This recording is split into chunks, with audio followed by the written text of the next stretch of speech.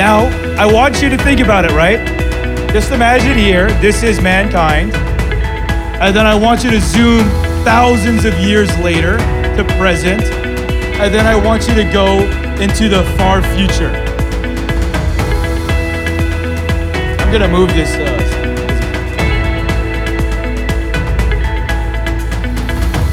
All right. Let's go to, I don't love this chapter, but I love this, well, I do love this chapter because it's God revealing it. But it's just so crazy how God talks about this in Genesis and reminds it all the way through Scripture. It's just absolutely crazy how detailed this stuff is. All right, go to Revelations 17. And then you will see, what does mankind look like? Now, after the flood and after everything, what does he now become? And this is Revelation 17. All right. Crazy scripture. This is just an absolutely wild scripture. All right. The one of the seven angels who had the seven bowls came and talked to me, saying, "Come, I will show you the judgment of the great harlot, who sits on many waters." All right. Remember I told you in Genesis 3 or 2 or 3 with Cain, he's very successful in the spheres. Not that God's not, because God sits on the holy mountain with all the wisdom. But what you see in the Bible is that mankind in their own strength have the ability to rule the earth.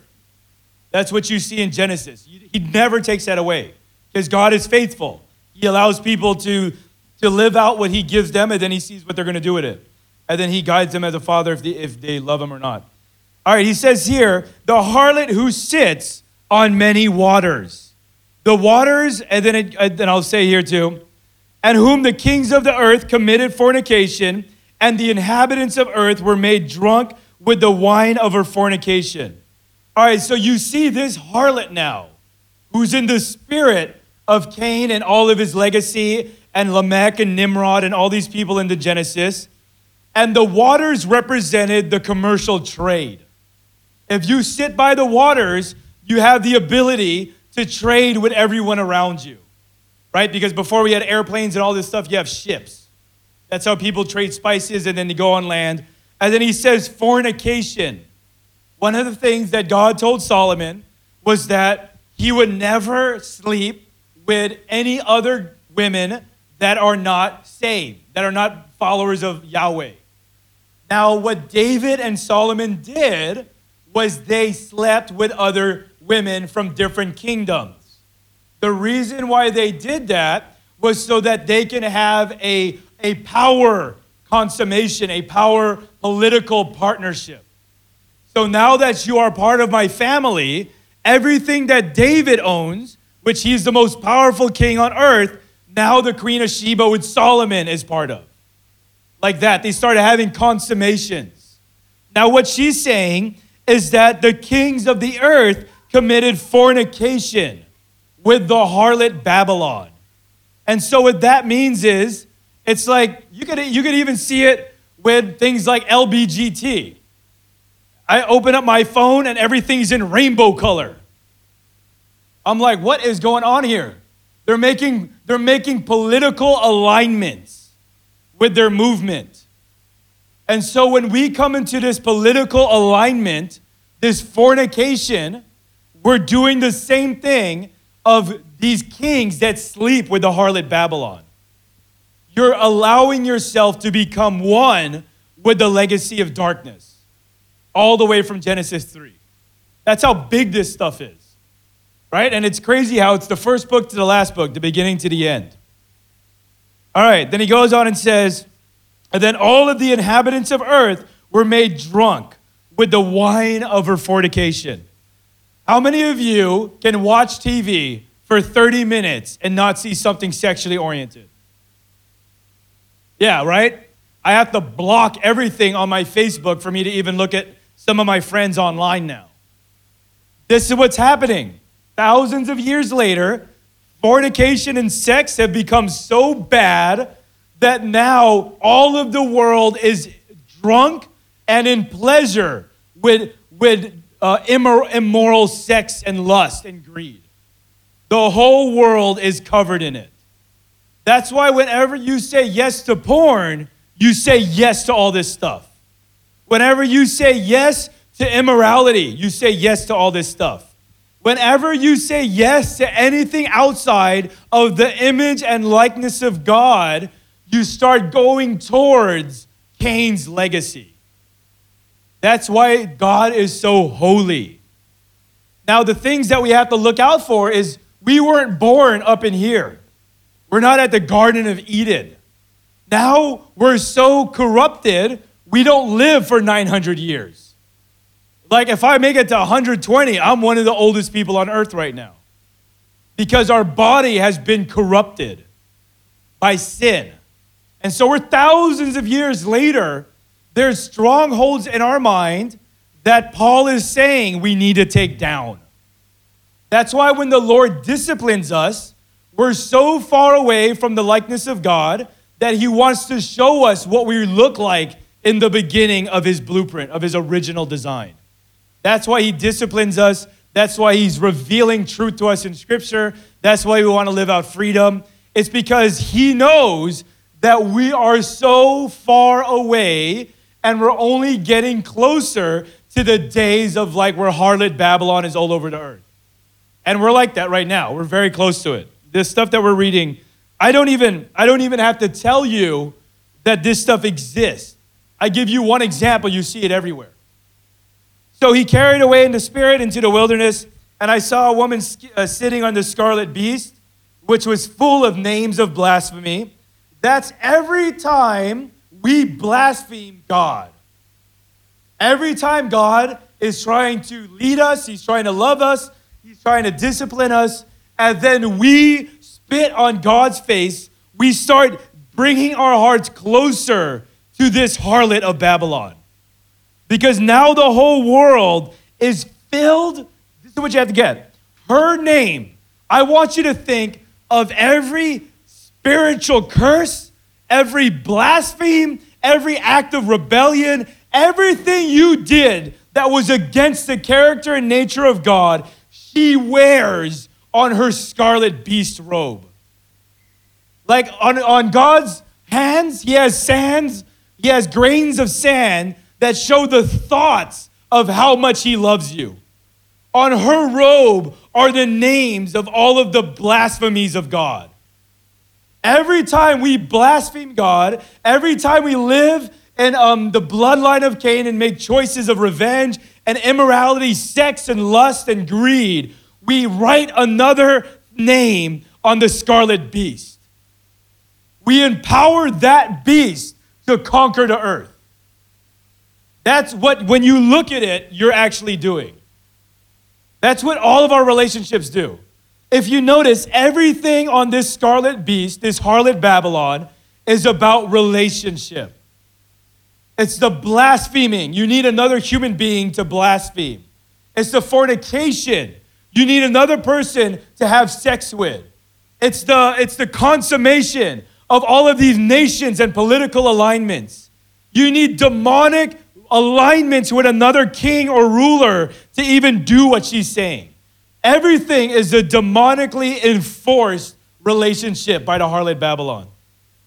All right, let's move forward. And then she says this, having 7 heads and 10 horns. And so I won't get into that, but all of the heads and the horns represent the final world powers on earth. All of them have taken the mark of the beast. All of them have, the mark of the beast is like you're having a relationship. It's like a covenant. It's a sexual relationship with the demons of the harlot Babylon. You're consumed, you're consummated forever. And then they have this, and all of these 10 horns and 7 heads represent the most powerful countries on earth that have now a relationship with this harlot Babylon. And then the woman was arrayed with purple and scarlet, which is a mockery of Jesus. She's a false king.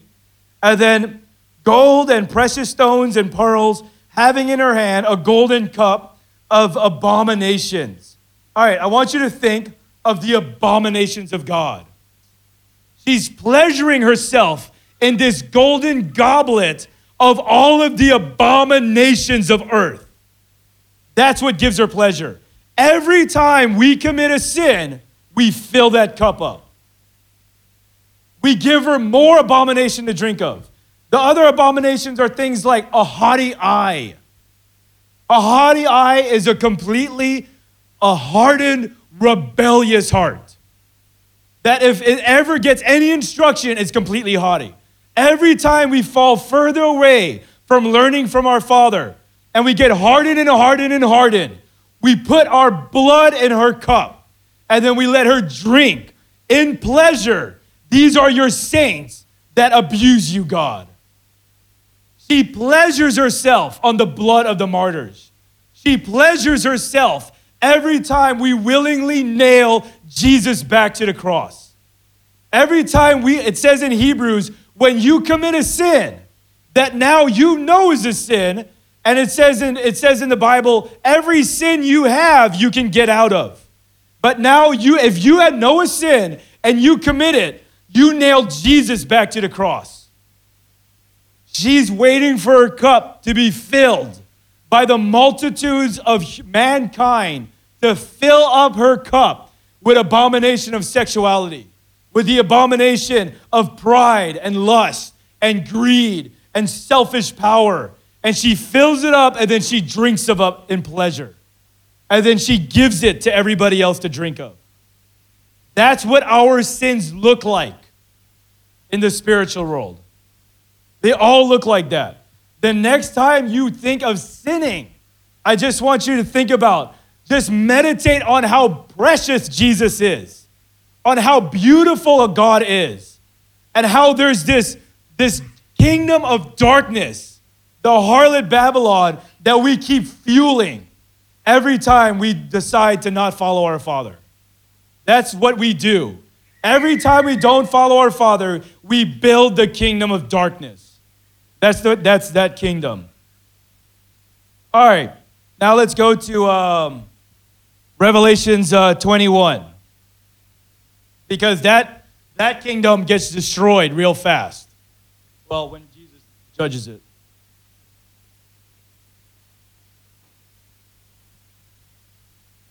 All right, now I want you to think about God's heart during the days of Noah. Just like he says it will be like the days of Noah. He says that mankind has got so bad, every thought and every wickedness is so terrible, now I have to destroy even the animals of earth, except for the ones that are coming in with Noah. And then he goes on and then he says this, now I saw a new heaven and a new earth, for the first heaven and the first earth have passed away. I know that we learned a bit about this on the second week, but I'm just going to go over it a little bit. So you see, what we do as human beings is that we will either fill up the kingdom of the harlot Babylon, because there are two cities, with human beings that are filled with abominations and burn in the lake of fire. Or we fill ourselves up with this new Jerusalem, we populate this new Jerusalem, and this becomes the city where all of our legacies dwell. And then he says this, coming down from heaven, I saw God prepared as a bride, adorned for her husband. Can you imagine that? That the harlot Babylon doesn't have a husband. The harlot Babylon is sleeping with men and kings and women and rulers and demons all over the earth. And she's preparing for her cup to be filled with abominations and blaspheming of God. But the bride of Christ, the new Jerusalem, is a bride that's pure and spotless and holy, that's adorned herself to meet Jesus. The level of light is so different, right? Imagine before you go, I see this in the Philippines too. You know, you stand in front of the mirror, then you fix your hair. I see people do it a long time in the mall. I don't know why it's so long sometimes. Sometimes I go to the bathroom, and then I leave, and then I go back. And the same dude is like still combing his hair in the bathroom. I don't know what's adorning there. But then that happens, right? You adorn yourself to see the world. This bride is adorning herself to see Jesus.